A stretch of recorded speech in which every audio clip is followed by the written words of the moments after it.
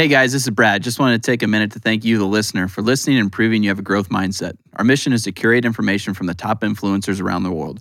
We provide you with real, actionable steps on how to improve in any and every area of your life.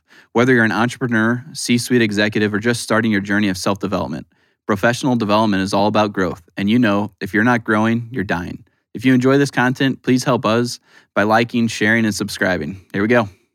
Hey everybody, this is Brad here with Professional Development, and today we're going to have a little bit different style of a podcast. We are going to let Connor Beaton from Man Talks give us a little bit of insight on how he has built a community around men and masculinity.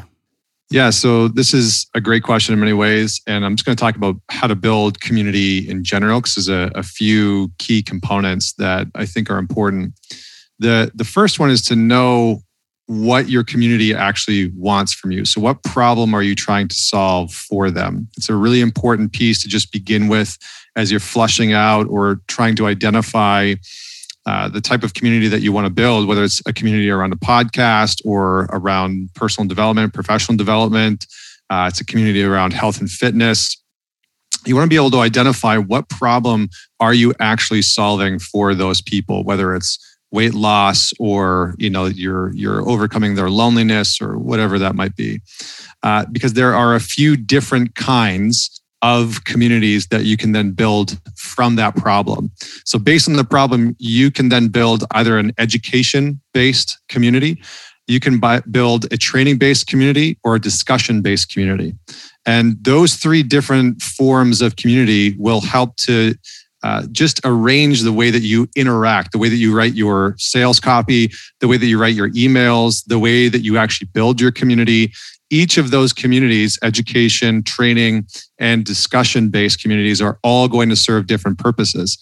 Now, if you're building a business, you might actually have, let's say, a discussion-based community that's free on Facebook or a different platform, and then a membership-based platform that is education-based or training-based higher up on your value ladder. But that's where you want to start. What problem are you solving? What is your community needing from you? And then are you designing an education-based, training-based, or discussion-based community? The next thing is realizing that consistency and value, consistency plus value equals brand loyalty. So when you marry those two things together, it is incredibly important. What a lot of people fail at when they're building community is maintaining engagement.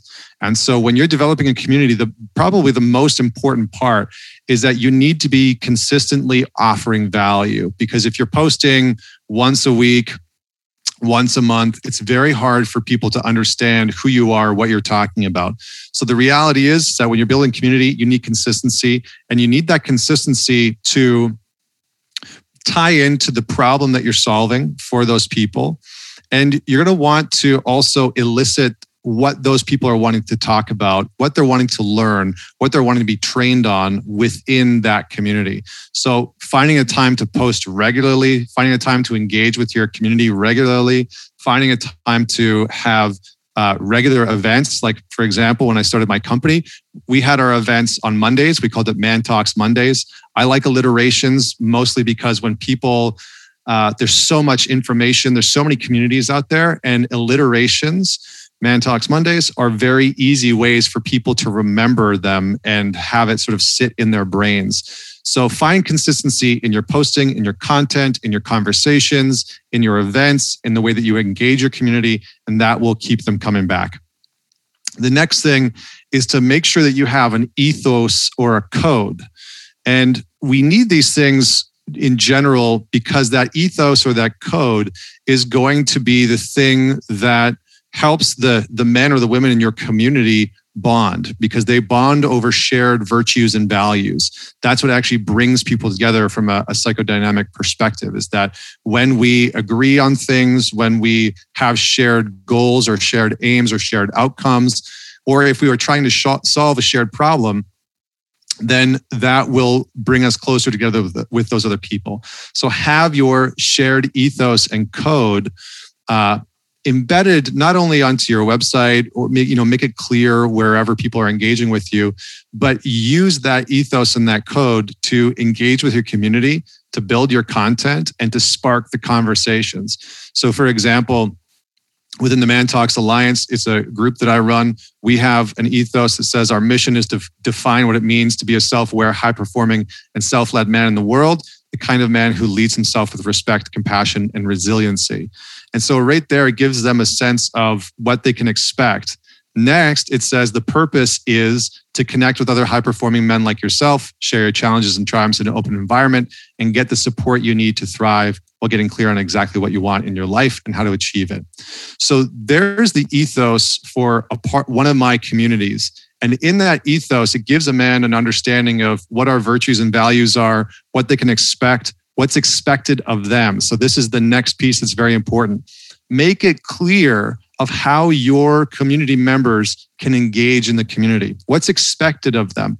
Men especially want to be able to contribute, and women want to be able to connect.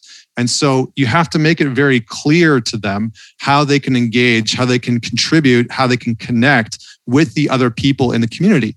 And whether you do that through the ethos, which you ideally should, also through guidelines of how it is expected of them to connect. So maybe you make a rule that people have to post once a week, or you make a rule that people have to engage a certain way with other people around discourse or discussion. So make it clear how people can connect and contribute. The next piece is know what you're teaching, aka know what your curriculum is. So if you are in the discussion-based, education-based, or training-based space, you need to know what it is that you're actually teaching people, what you're actually educating them on. So have a basic understanding of your curriculum. What are some of the components, the pillars of what you're actually teaching people? And finally, elicit feedback. So every once in a while, your community should be questioned as to how that community can be improved. So what do they see as being missing within the community? What could make it better?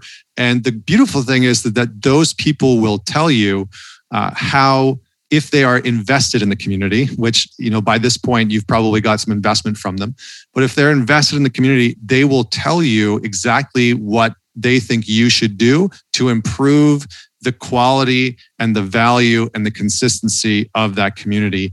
And then finally, the bonus point, don't be afraid to ask the people in your community to tell other people about the community. The people in that space are going to be your fans. They're going to be your promoters. And one of the things that people often don't do, what they forget to do because they're afraid to offend somebody or they don't want to ask them for it, is to ask the people in the community to actually bring that knowledge out. So we have something called Man It Forward in our space. So within the Alliance, I'll usually say, once a month, hey, Man It Forward, tell a guy about this group. Or on my podcast, I'll say Man It Forward and share this episode with somebody. And that's a call to action where people that are engaged, that are promoters of your brand, that are promoters of your community, are incentivized to actually share what they are engaging with. Because again, we want to be able to contribute, we want to be able to connect. And so you need to give them the means and the permission and the call to action to do so. So those are the main pillars that I've found to work really well in terms of building a community. And I hope that you enjoy them.